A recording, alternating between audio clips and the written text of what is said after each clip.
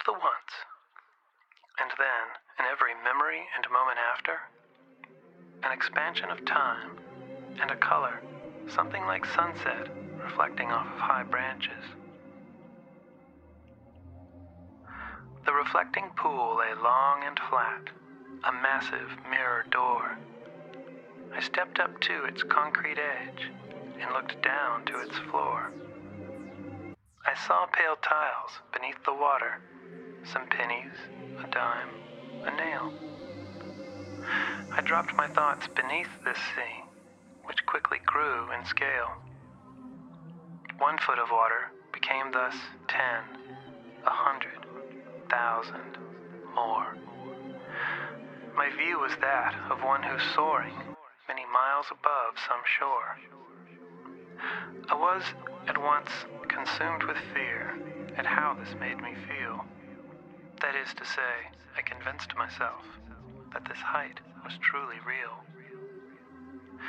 That was when I dreamed I fell, but before I would be no more. I had much time to think a while on what had come before. I had much time to regret the past and dread what was yet to be.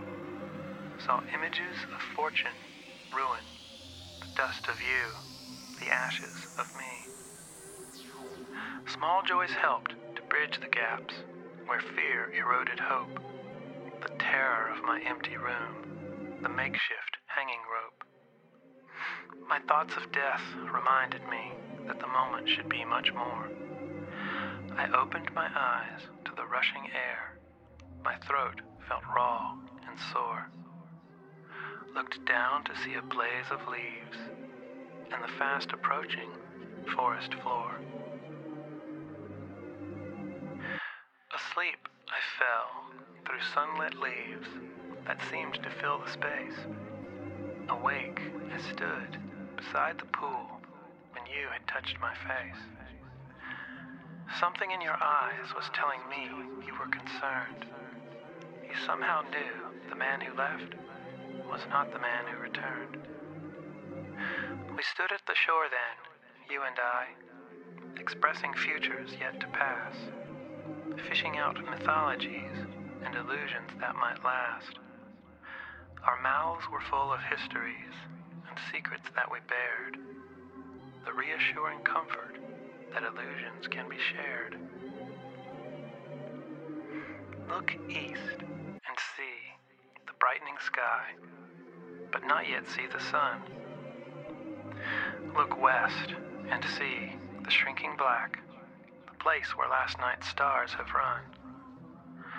Look up and see the limbs and leaves of the high forest canopy, the ones above the gloom that's half obscuring you and me. A bright gold glow suffuses them, but only way up high, where they already see the dawn and the guiding star that fills their sky. I'm reminded by these tall trees rising high into the air, when shadow darkens my small world, but light is everywhere. You do not need to see the sun to know that it is there.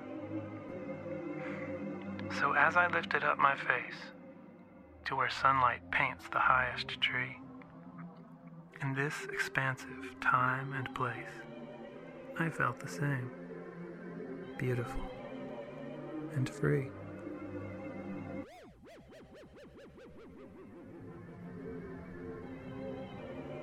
Too bad.